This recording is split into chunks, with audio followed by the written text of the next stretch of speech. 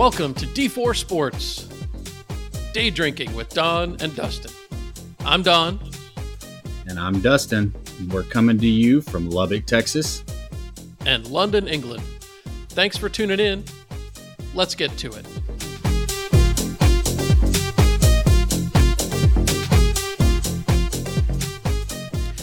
Welcome, everyone, to episode 3 of D4 Sports. Another round on the house is our title for this episode as we take a look at where we are in sports and tie it into our day drinking theme as well. This all of our segments this time are kind of inspired by various aspects of drinking. Dustin, what are you looking to bring to the table here in episode 3? I think what we want to bring to the table, like you had stated, tie more into the drinking theme of what we're trying to do with sports and drinking. But I think what we want to do with this episode is really kind of talk a little bit about the upcoming football season.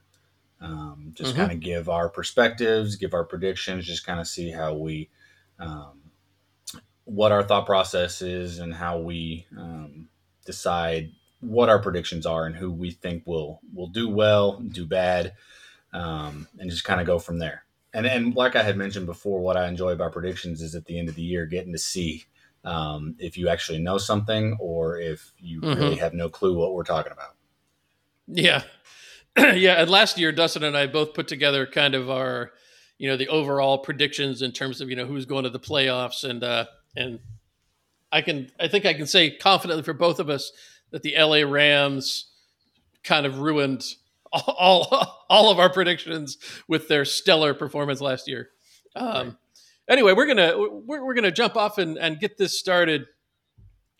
This first segment we're gonna call pregame because you can't enjoy a good day of drinking without pregaming. And in fact, before we even dive into the actual content here, I got to tell this one story because my kids. So total disclosure, I really did not drink much at all as a kid. I had went to a few parties in high school, did that sort of thing. But in college, not really a big partier. We got married really young, had our kids really young. We really didn't. We lived right near the Napa Valley. I mean, an hour and a half from the Napa Valley for 5-6 years of our marriage and never once went. One of our great regrets now is we obviously enjoy a nice glass of wine, my wife in particular. But I'll never forget, my kids are getting old enough, when they're started to, go to parties in high school and particularly in college. And they were saying, that, oh yeah, we got a pregame. And I'm like, what's pregaming? Right. And they're like, oh, it's when you have your drinks before the game starts or, before you party. So it's like, drinking before you go out drinking.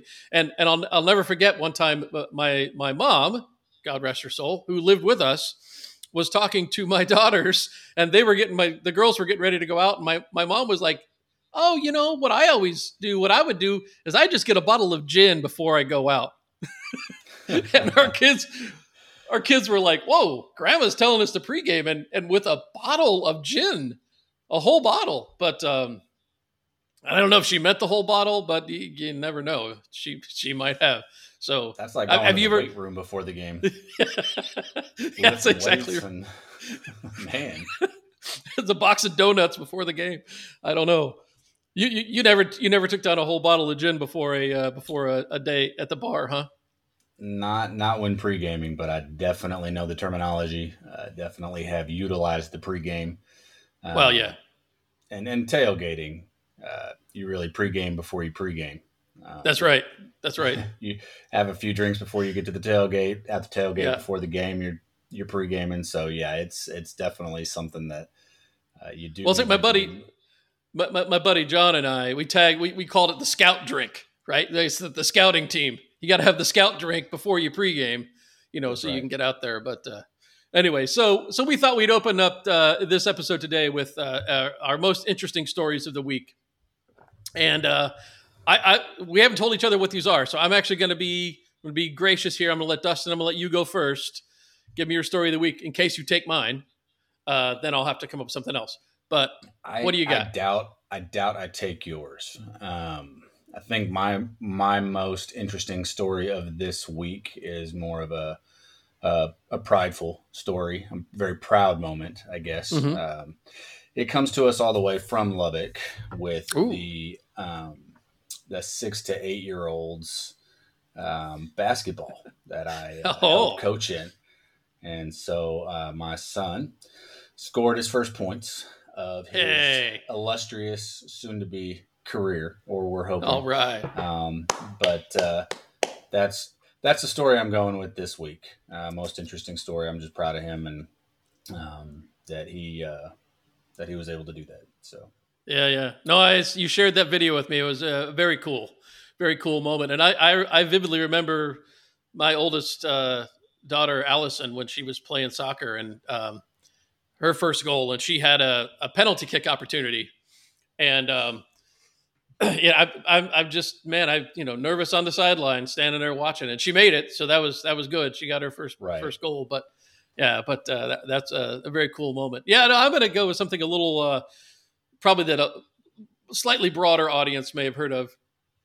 And that to me is college sports, and college sports kind of cutting its own legs out. I think I'm not sure what how many big conferences there are anymore, but obviously I'm talking here specifically about the realignment among NCAA Division I schools, which has obliterated the Pac-12, right? I mean, there's now 4 schools, of course, one of them being Cal, the school that I most root for, being left with basically without a conference. And now you have, well, I don't know. I obviously, college football is hundreds of millions of dollars a year. I mean, it might even be $1 billion business each year. I mean, it's so much revenue. But I mean, we all grew up with college sports, and colleges were regional, right? And so you had the SEC, which stands for the Southeastern Conference, and all the teams were Florida and Georgia. You got over to Louisiana, that's about as far as you got. But of course, now they expanded and they've taken teams from Texas. They've got Mizzou in there. They've got other schools. You had the Big Ten, right, which was your Michigan, Wisconsin, Ohio, your Ohio States, these schools. And now the Big Ten has drawn in Oregon and Washington, as well as Rutgers on the East Coast a couple of years ago, in Maryland. So now you have this bizarre situation where you have, not only is it no longer regional, but you've destroyed any semblance of the historic bowl games, right? I mean, really, because the bowl games are always conference matchups, and now those conferences basically don't exist. But I think even more to the point is this will be fine for football. I mean, college football is not going anywhere, and the playoff they finally got to is going to expand, and you're going to get the best schools in it. But it's the other sports that just don't make any sense. It just, I mean, and even college basketball, okay, you'll travel some. You played and you were at Lubbock Christian, right? So where all did you guys travel to typically? What was your geographic reach? well, for conference itself, I would say our furthest was 9 hours away in Arkansas. Most of our teams that we played were the 6 hours away in Oklahoma City. But some of the furthest places we went were played the University of Miami, University of Rhode Island. Mm-hmm. We went to Southern California. But the Rhode Island and the Miami were more, we played a Division I NCAA team in Miami and Rhode Island. And that was more, they were paying us to go there. So from a financial standpoint, it was beneficial for our college. What we're seeing now is that with the college sports is that football is, like you said, king. I heard something the other day that if the university is a house, college football and the athletic department is the front porch. That's what gets most people into the college, right? Yep. So how this is shaken out is that there's a possibility of 3 conferences, 20 teams in each conference, travel. Yeah. I mean, it's really going to be crazy, especially when you've got, like you said, Ohio State having to go to Washington. I mean, that's ridiculous. Yeah. Especially and what are the when fans you're going to looking do? at baseball or Yeah. basketball or Right. volleyball Or swimming or track, or I mean, it's all the schools, right? And that's where you almost just think, just break football off and make it its own organization, right? And uh, I mean, it's all it is. Well, but here's the thing: I would say all it is a developmental league for the NFL, but that's not really true, right? Because the draft every year, you only get it's 7 rounds, 250 people drafted, right? Right. 250 players, and then you get maybe each team brings in 5 undrafted free agents. That's like 3 rosters, right? That's like a total of like 3 college football rosters because they carry 80, 90 people each. So I just don't know. It's just, I mean, it's obviously driven by money, and, but it just doesn't make much sense to me. And I really wonder what this is going to do for college sports down the road. And I mean, you go back to even just like the fan base, right? You're telling me that the Oregon fans are going to travel to go to Maryland or Rutgers. They're not, right? Right. They're not going to do it. And I don't know. It's strange. I'm not a fan of what they're doing. Obviously, I think you can hear that in my voice, and I think it's going to cause a lot of problems down the road. Or it will eventually just see college football and maybe basketball just split off into their own entities, and the other sports will. But now you've blown the conference. You've blown the conferences up. So I don't even know. I don't think this is way back. I mean, I'm sure they can always reorg again, but I don't know. Well, it's going to be like trying to glue pieces of a shattered vase. I mean, you've kind of just, like you said, blown it up. I mean, it's going to be really hard to bring everybody into conferences again that have just, like you said, several conferences are no more. Yeah. So we'll see how it goes. And I even remember the Big 12 at one point talking about bringing Gonzaga into the fold, but then it was, where's football in the mix for Gonzaga? Yeah, they're great at basketball. Right. They've been pretty good at college baseball recently, but what's the benefit of bringing them in without having that football with it? So, yeah. Yep. So we'll see. We'll see what happens. And by the way, these are student athletes, right? Let's not forget that. How important it must be for them to be there to take their exams and everything else, right? So anyway, that's for me. That's the one. So that's our pregame segment for this week.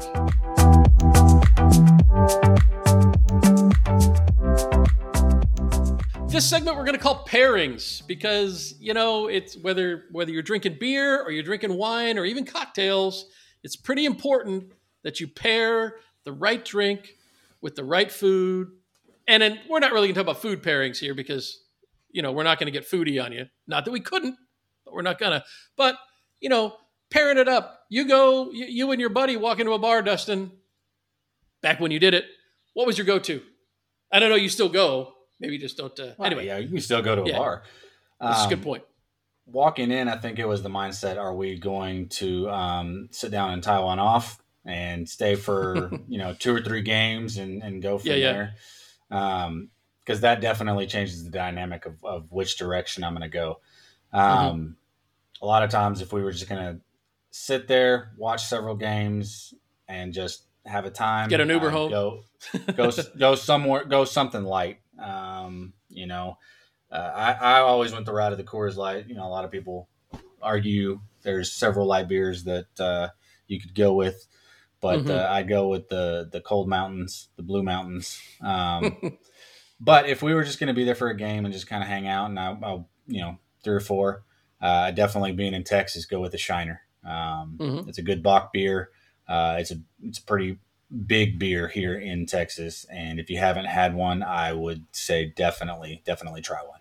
So, what about not even you? Being from Texas, but Shiner Bach is a strong beer. Yeah. Well, see, I'm not just a pure beer guy, right? So, frankly, and it depends what I'm doing, right? Like, so when I was back in St. Louis, frequently meet up with my buddy Tony. We had this little true full. I mean, they called it a sports bar, but it was a dive bar.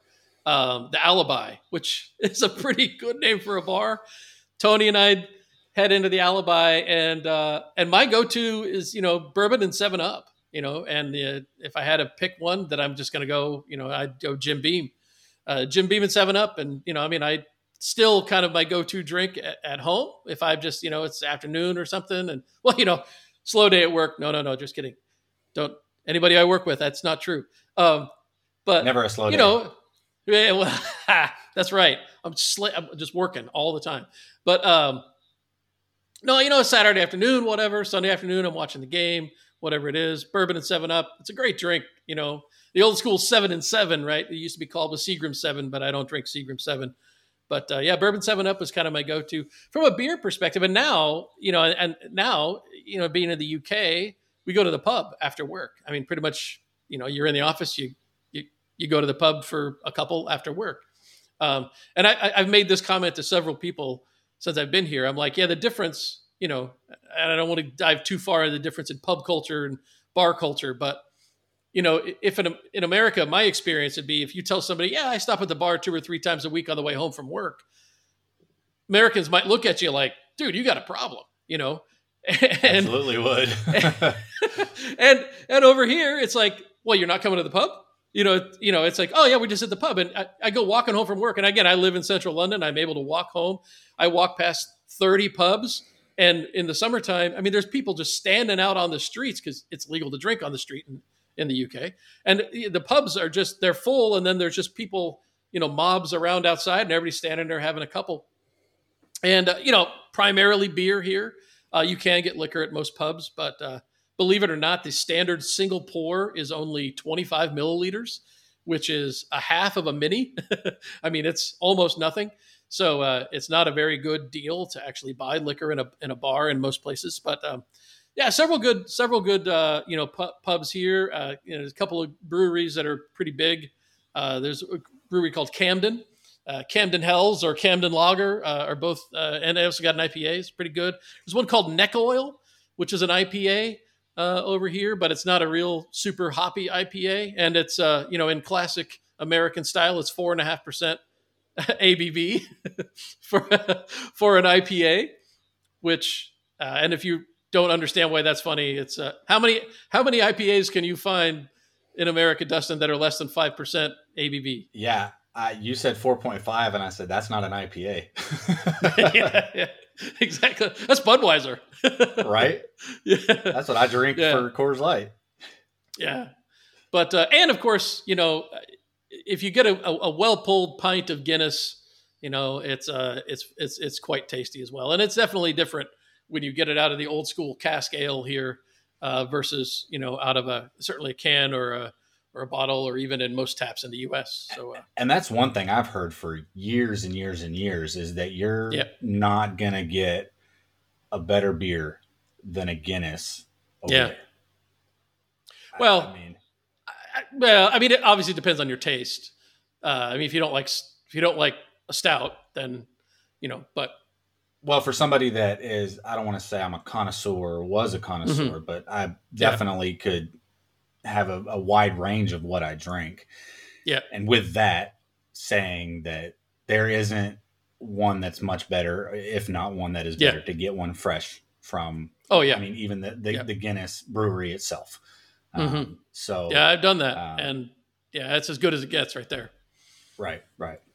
So to me, honestly, Guinness is probably, again, we don't have pubs, we have bars and things like that. But when I think of pub, I think Guinness. Yeah. When I think of the UK, I think Guinness beer. So it's pretty much right in or every wrong. single That's pub. just what I think. I mean, it's Irish, but it's no, and I know it is. Yeah. I know it is. But that's just that's where my mind goes. Yeah, and it is probably the single beer that's available everywhere. I mean, there are some others that are pretty much ubiquitous, but you're going to find Guinness everywhere. So you're saying it's like a Shiner in Texas? It's pretty much like a Shiner in Texas. I would say that's probably the case. So so there's your pairings for the day, and look forward to sharing some more good drinking stories and advice as we go. All right, this next segment we're going to call Shaken and Stirred. Shaken and Stirred. These are going to be our predictions for the upcoming NFL season. We're going to put them in the shakers, shake it up a bit, and see what comes out. So we're going to start this. We're going to talk about teams first. We'll talk about who we think are going to, win each division, that sort of thing. Who we think is going to come out on top, maybe who we think is going to come out on the bottom, and then a couple of surprises each. So why don't we start with the NFC? Because I think in general, although it might be more interesting in terms of competition, because it's hard to really pick too many, really top tier teams in the NFC. As there's the AFC seems so much stronger. But Dustin, who do you got? Who do you got in the NFC? What do you think it's going to look like? I mean, right now, who I have at the top is going to be the same as last year. I mean, the Eagles, they look good. They've got a good offense. I still think the 49ers may surprise you. I mean, they typically have a decent defense. Now they've got Christian McCaffrey. Mm-hmm. Your quarterback's in question, but somewhat of a question. They like Brock Purdy. They also have Trey Lance in the wing again. So we'll kind of see. Are you a Trey Lance believer? I am not. I do not foresee that really working out for them, especially with Brock Purdy now coming into his own and seeing how he does. So. Although I got to say, I think Purdy's one of those guys I got big question marks about too. I mean, I know he had a good start, but I don't know. He could be the Matt Flynn of this generation. But I guess we'll see. All right, yeah. So I'm in agreement. Eagles and Niners. I think so. There. What do you got in the North and South? So for the North, I've got Vikings at the top, just because they still have some studs on offense. Arguably the best receiver in the league right now. You've got Mr. Consistent with Kirk Cousins. You just know what you're going to get with him, whether it's good or bad. You know what you're going to get. That's right. How do you like that? You like exactly. You no longer have Dalvin Cook, but you still got. I mean, Madison's going to be okay. I think they'll.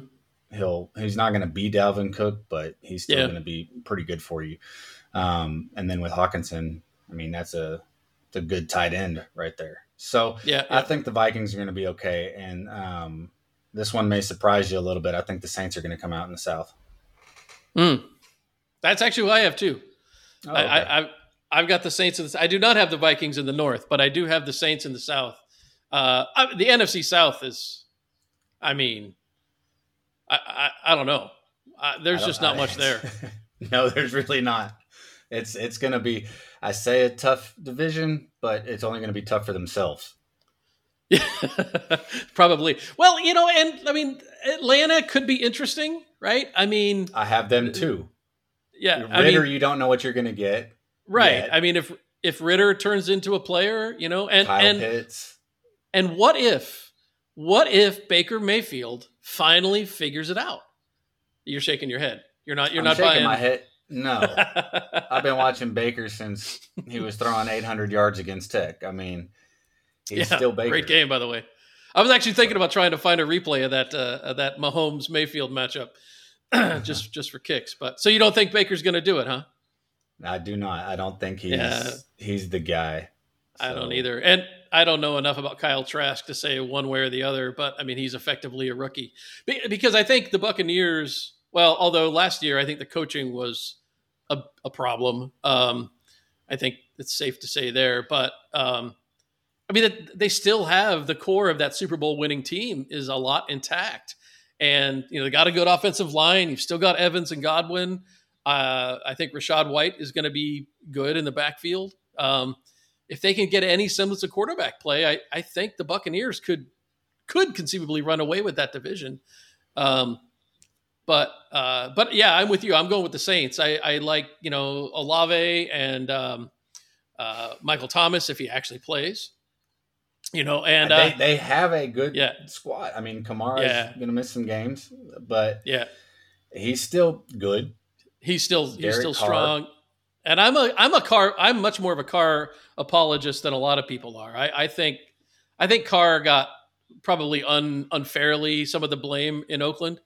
Or Vegas, or wherever the heck they're playing now. But I think Carr is going to be all right, and we'll see there. I mean, obviously I don't know. To your point, I'm not a believer in much in the NFC South this year.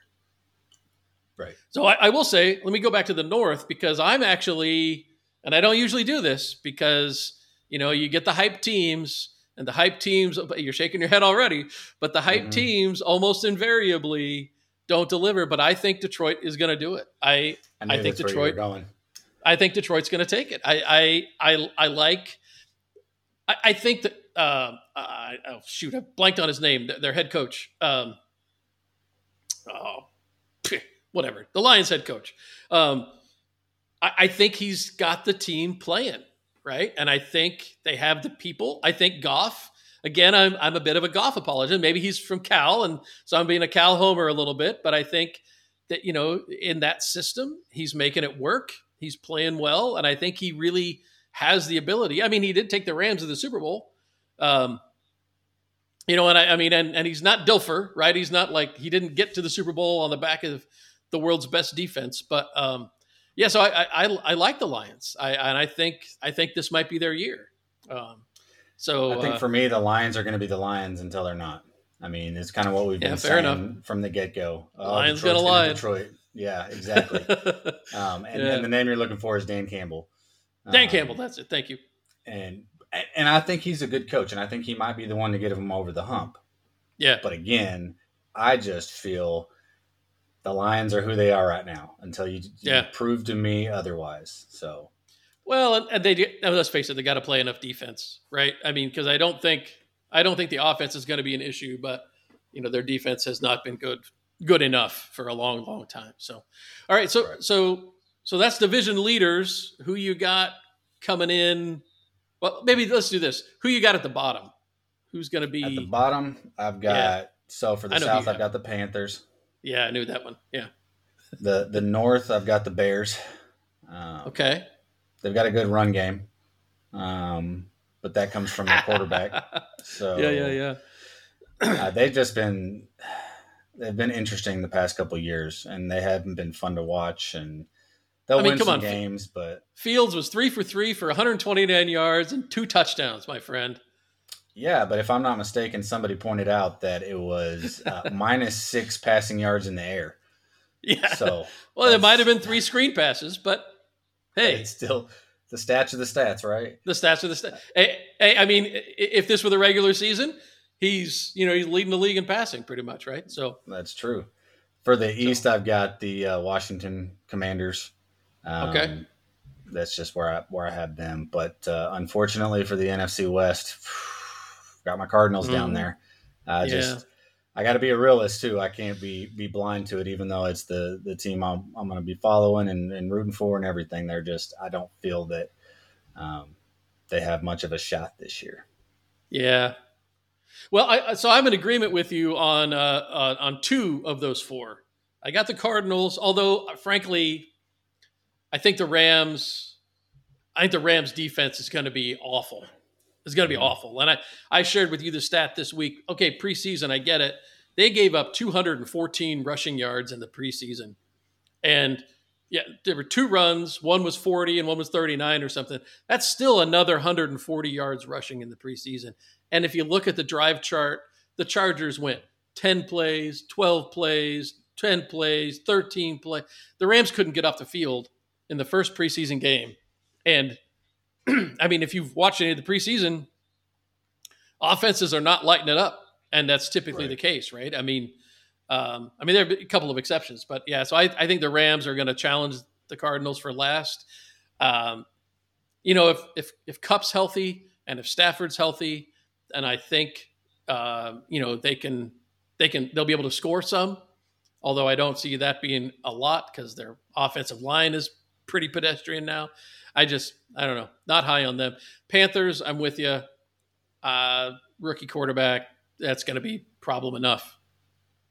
In the North, I got the Packers coming in last. I think I'm not a Jordan Love believer, and again, maybe he'll prove me wrong. But I didn't see it in the times he played last year. And it's one of those things you can usually see when a quarterback comes on the field and they have it, right? And he didn't. And but maybe he will. Maybe he'll come along. But I don't like their receiving room. I like Aaron Jones. I got that, and I think their defense will be all right. But No, not buying the Packers this year. Um, and in the East, I'm going with the Giants. Actually, I again not a Daniel Jones believer either. Maybe it's the fact that you just fall over when you're running free down the middle of the field, and I probably shouldn't hold that against him. But Yeah, I don't know about and that. The turf monster got him there. well, that's true. That's true. That field is pretty bad. But and the other side, I mean, his receivers have not been healthy at all. I mean, the Giants have had arguably the worst injuries to their receiving core of anybody the last few years. So maybe that will turn around. And I like Saquon Barkley, but I don't know. I don't see it. I don't see that happening. So give me a surprise team in the NFC, Dustin. One or two. Who are your surprises? I mean, the surprise team that I have like picked out in mind was the Saints, just Mm. because they haven't been at that top tier um, recently. Mm-hmm.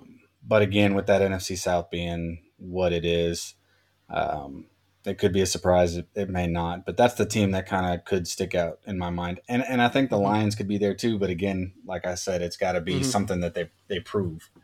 So All right. Well, I'm gonna give you two, and I think you're gonna question me at length, but fair enough. I actually think the Bears are gonna surprise, and I actually think the Bears might slip into a wild card because I am selling the Vikings defense really hard, uh, and you already heard what I had to say about the Packers, so I'm not there, and I think, gosh, I can't, I don't know. I mean, I think Justin Fields is going to be all right. And I mean, you can't win forever on a screen pass. And he's obviously going to have to improve his passing. But I think he has the ability to do what Lamar Jackson did in Baltimore. And I think the rest of the Bears are going to be tough enough that I think they got it. They're in a weak division. I like their schedule. I think they got a shot. Um, the other one is the Commanders. I think oh, now he's really shaking his head. No, okay. No, I no look, I mean, you talk about small sample size. Sam Howell has been small sample size. So we'll have very to much see what so. happens there.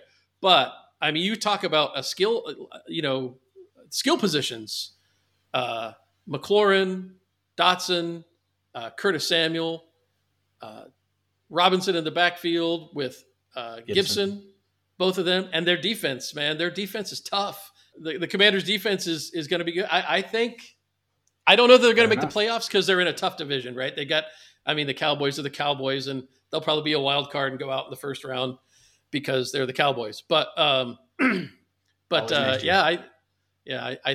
I think that's going to be how it shakes out. And I think the only team we have not mentioned now are the Seattle Seahawks, and I'm selling Geno Smith this year as well, even though he has maybe the best receiving room, with Metcalf, Lockett, and Jackson Smith in Jiba. I don't know. I'm not 100% sure how to say his name.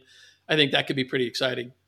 Yeah, I mean their receiving core is any quarterback would love to have that, Yeah. and their Yep. defense is not near what we've been used to seeing over the No. past 8-10 years. So Yeah. that'll be But I think interesting their to see. But offensive again, line with is. Yeah. with the West, you've got the Niners, the Hawks, the Rams, and the Cardinals. So it's Yeah. you So they can't got a really shot. keep up with Yeah. the Niners. Yeah. So Yeah. Yeah.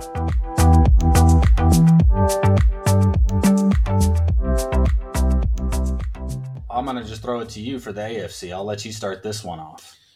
All right. Yeah. So, well, let's go with the easy one, right? The AFC West. I'm going to go with the Chiefs.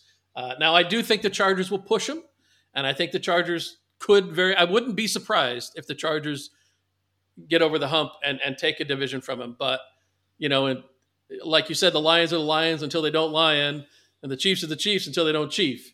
And, last episode we talked about, I got question marks around, can Mahomes keep turning very, very average wide receivers into what they need to be the best team in the league? And until he doesn't, he will. So, I think they'll find a way enough to get it done to win that division. Right. Fair enough. I mean, I'm a homer in that one, being from Lubbock, and Yeah, yeah, the yeah, Red Raiders and everything. But like you said, he just keeps doing it. So until he yeah, doesn't anymore, you kind of just got yeah, to lean into that. And I agree with you fully. I mean, I think the Chargers are going to be a very good team this year. yeah. I do too. I really like Justin Herbert, Yeah, and yeah, he's got some great weapons to work with. I mean, and you got Keenan Allen, Mike yeah, Williams, Eckler is just a huge guy, especially for a running back to have the hands that he does. Now, I think he's a better yeah, receiver from the backfield than a running back, but he's still very talented back there. yep. And Kellen Moore calling plays now, and I think that's going to make a big difference. Right. So, yep.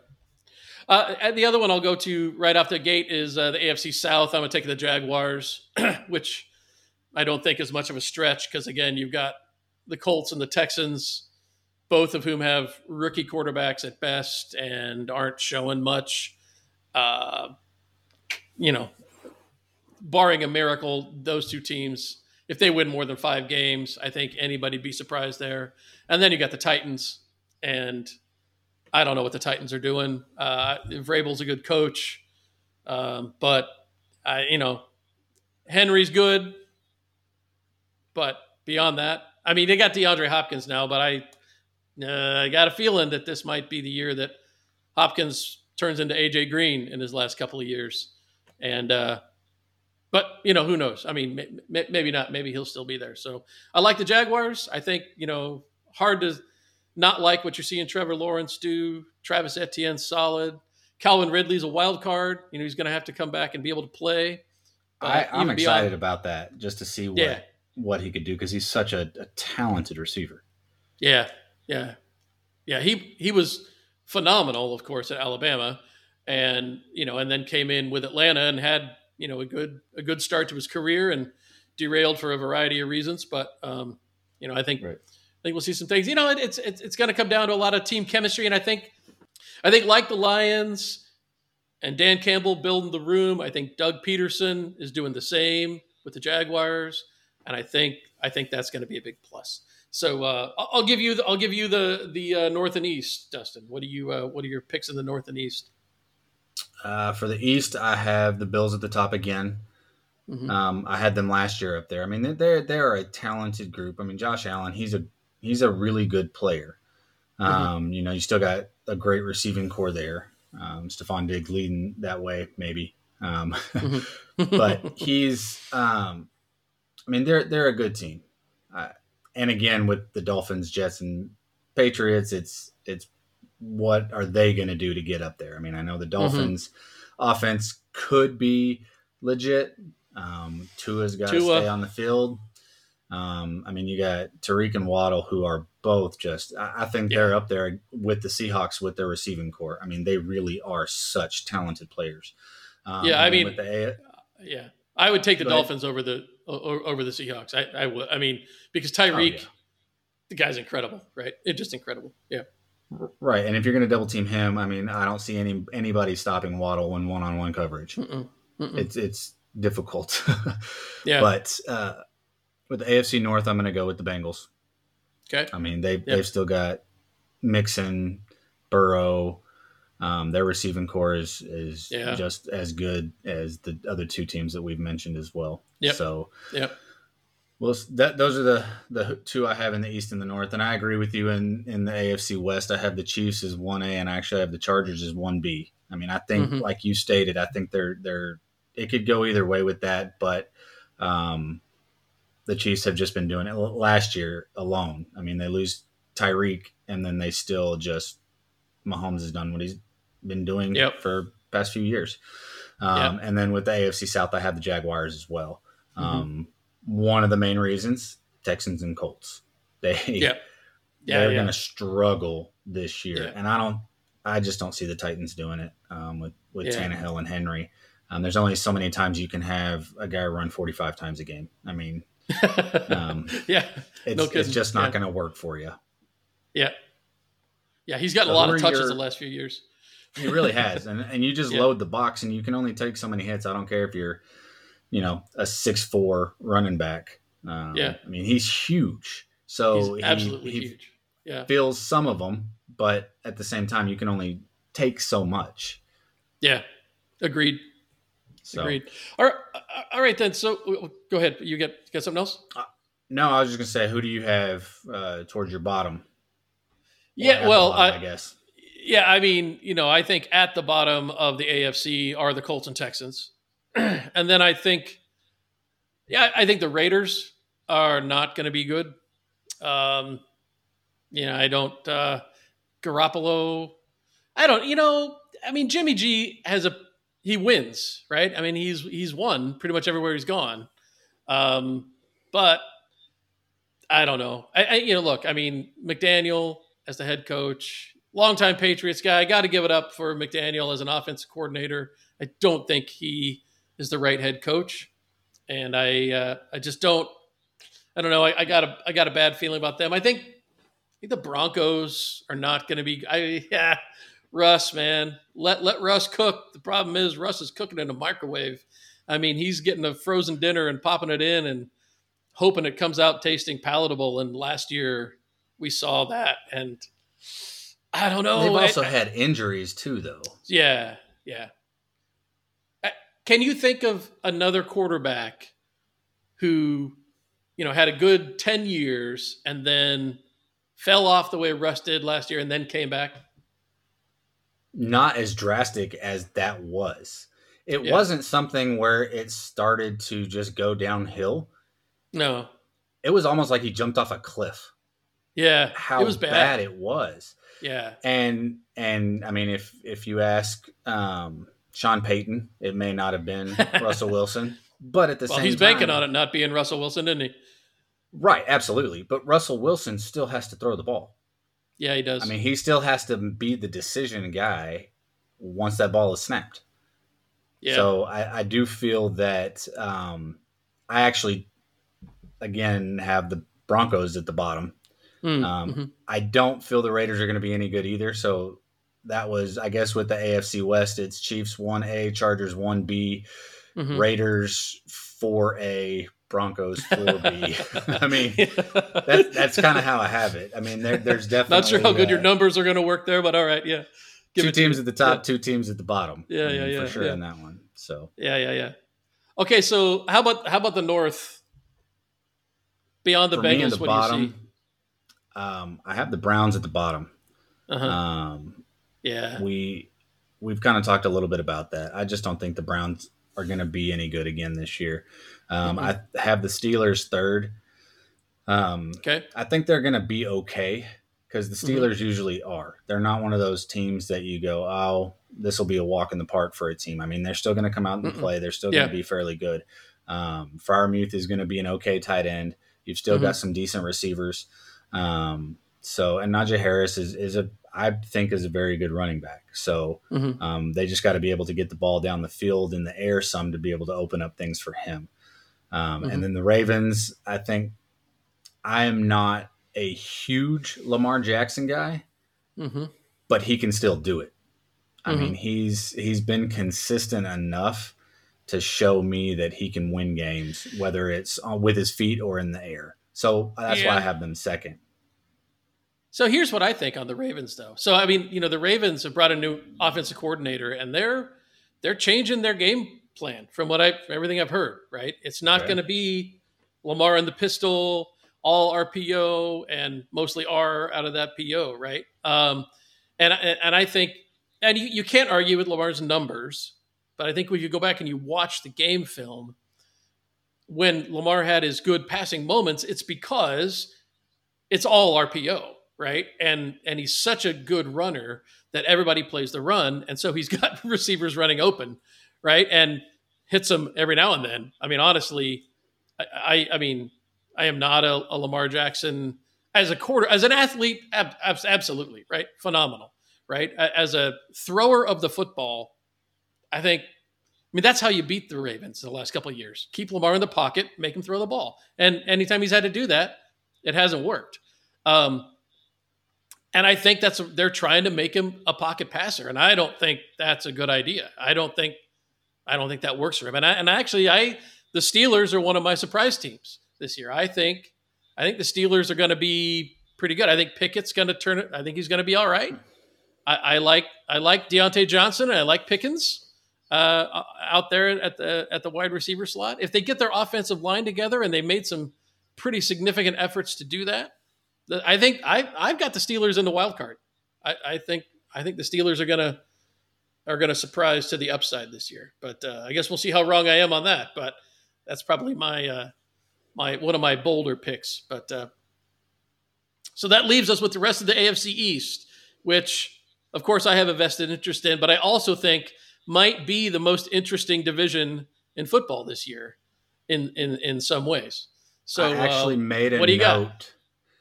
I made a note for myself that one of my surprises of the season I have written down, AFC East is going to be the closest division in football this year, just like the NFC East was last year. I have a feeling that the AFC East is going to be really, really close with the Bills, Dolphins, and Jets. I think those three teams are going to be really close. Oh, and then there's another team in that division. Oh, yeah. I do have them at the bottom. Part of that is just for you. Yeah, I appreciate that. But realistically, though, the Jets have some good pieces. Aaron Rodgers is a great quarterback. He's taken some pretty subpar teams and done fairly well with them. Yeah. So I'm interested to see how the Jets really do this year. He brought in some of his players from the Packers that he's played with, has some camaraderie with, and we'll see how that goes. The Dolphins, again, they've got a good offense. Now, if they can just stay on the field, that's the biggest part. So those are the reasons I have the Pats at the bottom. Just you being a fan is secondary. Sure. Fair enough. Well, yeah. And I don't know. I mean, this literally just broke in the last few hours, but Dalvin Cook signed with the Jets. Just okay. Like literally just before not long before we recorded the show. So you've got Zeke at New England now too. Well, so that's right. Huge free agent running backs have gone to the AFC East. Yeah. And I mean, let's face it, as a Patriots fan, I probably would have rather had Dalvin Cook, but I think for what Zeke can bring to the table, I think he actually is a good fit for the backfield and for the team. I got the Jets coming in last just because I want the Jets to come in last. And I want to see the wheels fall off, man. I just want to see this train wreck. I hate to say it. And Rodgers, hey, he's from Cal, so give it up. You know, I got to represent there. And fantastic quarterback, surefire Hall of Famer. But man, if anybody deserves to fall on their face in the NFL, it's Aaron Rodgers. I'm not gonna disagree with you there. I would love to see that train wreck as well. Oh man, and my head says there's enough good pieces and enough good coaching with Saleh there that I think the Jets probably won't get last. But I also think that Patriots defense is going to be absolutely fierce. Their front seven was fantastic last year, and it's getting better this year. They have a real offensive coordinator, and I think that's going to make a difference. I want to be a Mac Jones fan. I'm having a hard time. Yeah, well, hey, look, if Zappy could get a little more consistent, I would absolutely be a Zappy fan. I think he's far more dynamic and exciting on the field. But right. I guess we'll see. And I think the Dolphins, I mean, they stacked that roster. Although they lost Jalen Ramsey, right, is out for darn near the whole season. So that's going to hurt. But I think the Dolphins are going to be there. And as much as I don't love Tua, I mean, if you can't score some points with that offense, boy, I think that's a bad one. And, although I will say this much, and one of the big pickups I think that's going to be a big impact for the Patriots is Mike Gesicki. I just can't figure out why the Dolphins let Gesicki go and barely even used him last year. I know they said, well, their coach doesn't scheme for the tight end, but I'm like, he's good. And Gesicki's good. I think he is good. And I think you pair him with Hunter Henry, and I think you've also got a really compelling two tight end, twin towers. Do they still have Jonnu Smith? No, they traded him. He's I think he's on the Panthers. I think he went to the Panthers. I could be wrong on that. But So I've got the Patriots coming in third. I'd love to say they're going to be in the playoffs, but I don't think they will, unless the offense just really surprises to the upside. You know, but they're going to have to win with defense, and I think that's tough to do. So, Right. all, Well, really all right, quickly, let me give you yep, some surprises. Who I think I'll give you two names for breakout seasons, and then I'll give you a flop that I foresee. If you're okay with that. yeah. Um, Surprises for me, like I said, I think the AFC East will be the closest division at Mm-hmm. the end of the day. I think that that's going to be a fun division to watch. I did mention that I am interested to see how the Saints are going to do this year. I think they'll surprise as well, even though that Mm-hmm. division is the opposite of what the AFC East is going to be in the intrigue aspect of it. But I'm going to throw out a bold prediction here and say Tua plays the whole season. Oh, okay. Doesn't miss a So game? Like, doesn't miss I'm a saying unless they sit him for rest or something like that. Okay. He's for concussions or injury or anything like that. I think Tua Okay. plays. If he can play, That he's is going to play. bold. Right. So that's my bold prediction. Two guys that I think are going to have a breakout season. And why I was chuckling internally when you were talking about the Packers and Jordan Love, I think Jordan Love's going to have a Huh. breakout year. So Okay. that's why I was laughing. So me and you are going to be on total different or opposite ends of the spectrum Yeah. when it comes to Jordan Love and seeing how he does this year. But you also mentioned a name that I think will have a very good year. I think Chris Olave Mm-hmm. for the Saints is. I know they've got Michael Thomas coming back, but and he's been a phenomenal receiver over the past several years. Well, Mm-hmm. when he was playing, but I think Chris Olave is going to have a very very good year. Mm-hmm. Um, but and I'm also interested to see how Addison for the Vikings does now that Thielen's gone and Justin Jefferson is Mm-hmm. that go-to guy, right? So Mm-hmm. you double team Jefferson, I think Addison's going to do Yeah. very well. Yeah. So we'll I see how that goes. I just think rookie receivers are always tough. I think Right. there's a bigger learning curve for most rookie receivers than I think most people kind of are aware of. Um, I mean, it's one thing. It always strikes me when you get these guys in the NFL and say, he's not much of a route runner. Like, how could this guy be a wide receiver who's probably been a wide receiver for 7, 8 years at the highest levels of college football and can't run the route tree? I mean, and Right. that's where you really start. You get into how precise the NFL pieces are, right? All the guys. I mean, the technique, same thing. You're like offensive lineman. Oh, he's at guard. He can't handle the footwork of tackle. And you're like, how can, I mean, to the casual observer, I mean, like how important could it be? But it's everything, right? If you can't get those feet right. So, yeah, I mean, I'm with you. I think Addison could have a good year. I'm always a little, I'm always a little hesitant with rookie wide receivers, but Right. And that's not a name yeah, I had listed down. I mean, the two names I have were Jordan Love and Chris Olave. I just think Addison has that potential for sure. yeah, yeah. So the flop I have down here, and for me, you were saying Aaron Rodgers is that guy that you would love to see just fall flat on his face. I think I'm going to go the route of Deshaun Watson. Ooh, I don't know how well he's going to do with the Browns. I know he's a good player, right? He's very he talented. was a good player. So well, he was, and so we'll see how it goes. I just don't foresee it happening in Cleveland. And then another flop I have this year is the opposite of you again. Is I don't see the Bears doing much. Mm. So that's Yeah, well, that was my I went out on a limb there. I acknowledge that the Bears are a huge limb. I'll give you that. right. So that's what I got there. All right. Well, so let me go bold prediction. Tony Pollard leads the league in rushing.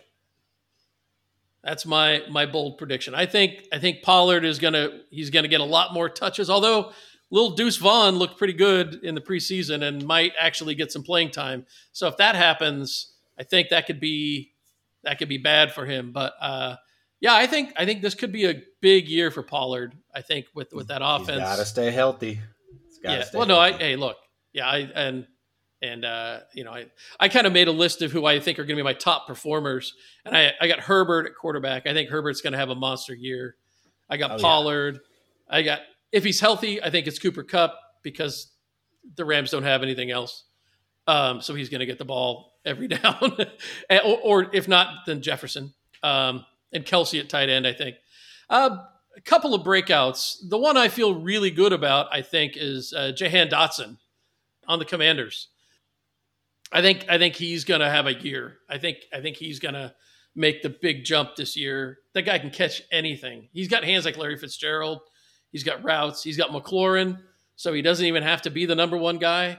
So I think Right. he's going to be open. I think this will be a good year for him.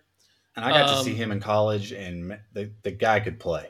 I mean, Yeah. he was fantastic Yeah. wide receiver. So Yeah. I think at the running back position, I have Pollard, but I don't know if I could really call him a breakout because he was, already really the starter last year. And these other two guys, it's hard to call them breakouts, but I think both Kenneth Walker up in Seattle and Travis Etienne in Jacksonville are both poised to just really take it next level. Yeah, you're shaking your head a little on Etienne, huh? no, I like him a lot. I just Oh, he okay. did have a very good year last year, so the Yeah. breakout is. But Yeah, no, no, I really like I'm both pushing. of those. Yeah. I like ETN a little bit better than I do Walker. I Yeah. think ETN could be a huge up and comer coming into the Yeah. season for sure. Sure. My dark horses, well, and my breakout quarterback is Kenny Pickett.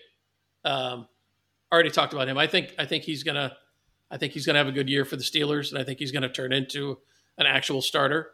So I think that'll be good. And I got two tight ends.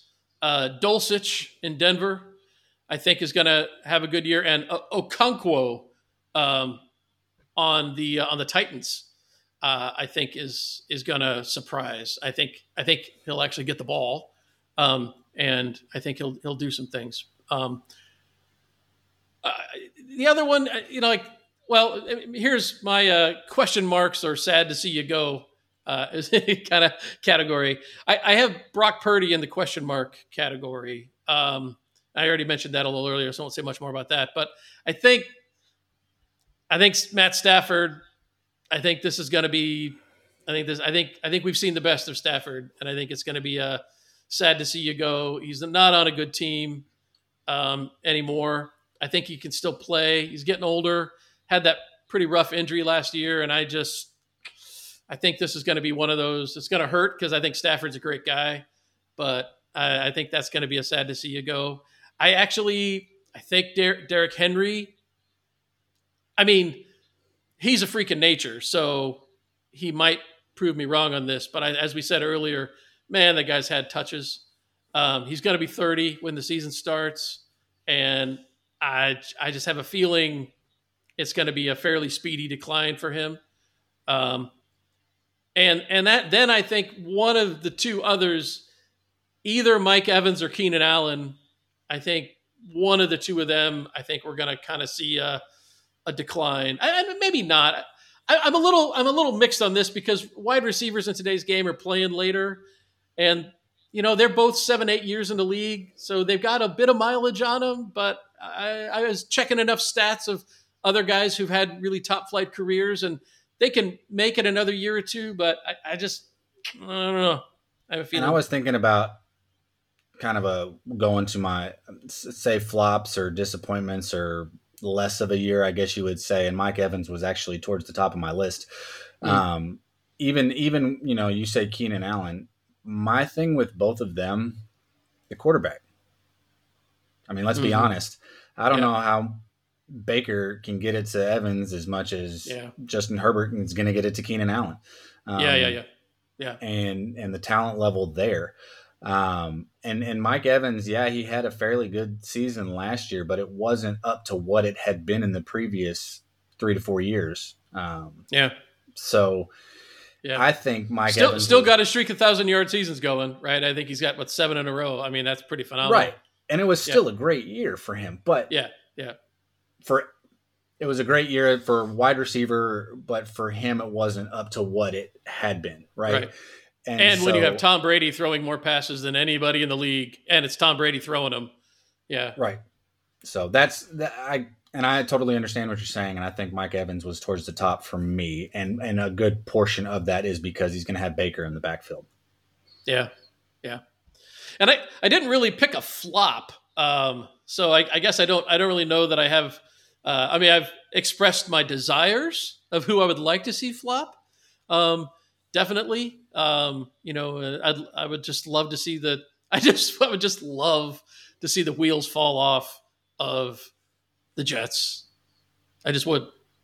I just would. So. Well, there you go.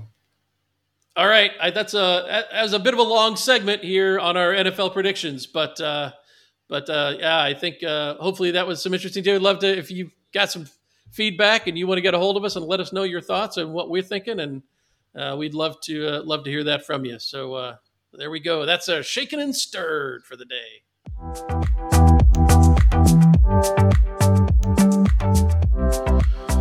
Well, that's going to bring us to the end of our session for the day. Another round on the house. And, Dustin, how do you finish up the night in the pub? Well, I'm not real sure how you do it in the pub, but here in America at the bar, you usually have your last call. Bartender calls it and says, hey, this is last call. After this, everybody's got to go. So that's typically how you end your night. You call for one last round and then just kind of go from there. And that's what we'll do here. We got a couple of quick parting shots. I got two things I wanted to bring. Cause, in my mind, you go to last call, you got to do, a drink and a chaser because you don't want to be left, unsatisfied, right? So I got two quick hits. First, the update from episode 2 where we talked about Shohei Ohtani. Immediately after we recorded that episode on August the 2nd, the Angels proceeded to lose 7 in a row. And since then, they are 4-12 and now are 7.5 games back out of the third wild card spot, almost officially entirely done. And oh, by the way, they will likely get nothing for him as he's almost certainly going to walk in free agency. And just a reminder of how good he is this year, his WAR is 8.4. Next closest is 6.2. So he's good for several extra wins a year compared to any other player in baseball.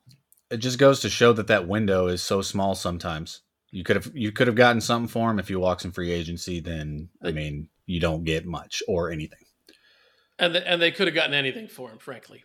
My other one, and I came across this story today. It's actually a few years old. It actually comes from 2009. And this is darn close to being, an opportunity for the D4 Hall of Fame. But Matt Tuiasosopo, and if that name's familiar to football fans, that's because he is the son of Manu Tuiasosopo, a defensive tackle back in the 80s and 90s. But Matt Tuiasosopo hit his first career home run in September of 2009. Now, that's not all that notable, except for the fact that Mike Blowers, in a pregame, and Mike Blowers is one of the announcers for the game, in a pregame interview says, you know what? I think Tuiasosopo is going to hit his first home run in this game. But he goes further. He says he's going to hit his first home run. He's going to hit it to left field. It'll be on a 3-1 fastball in his second at-bat. Sure enough, Matt Tuiasosopo, 5th inning, second at-bat, 3-1 fastball, drives it to left field, his first career home run. Arguably one of the greatest, maybe the single greatest call-your shot moment in the history of sport. Matt Tuiasosopo, Mike Blowers, this close to the D4 Hall of Fame. We'll have to vote. We'll see how the voting turns out later this season. They may get in. And I think what's great about that is just listening to the call and it going to a 3-1 count and just hearing the excitement in the commentators. And he even says, I don't know if I've ever been so excited for a 3-1 count in my life. And it was great. And they're just waiting for it. And next thing you know, he just blasts it. That's fantastic. I know you told 2 stories and one was a chaser. I think, 2B for you is to spell that last name for me, Nick, without Googling it.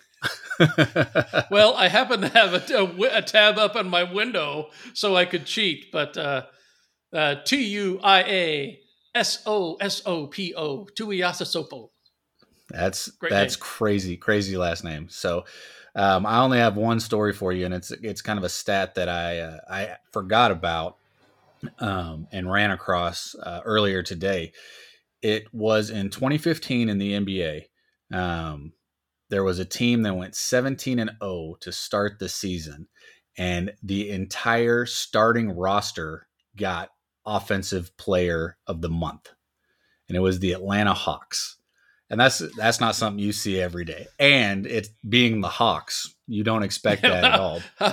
I was going to say, is it that the Hawks had the Offensive Player of the week or the month, or was it that it was the whole team?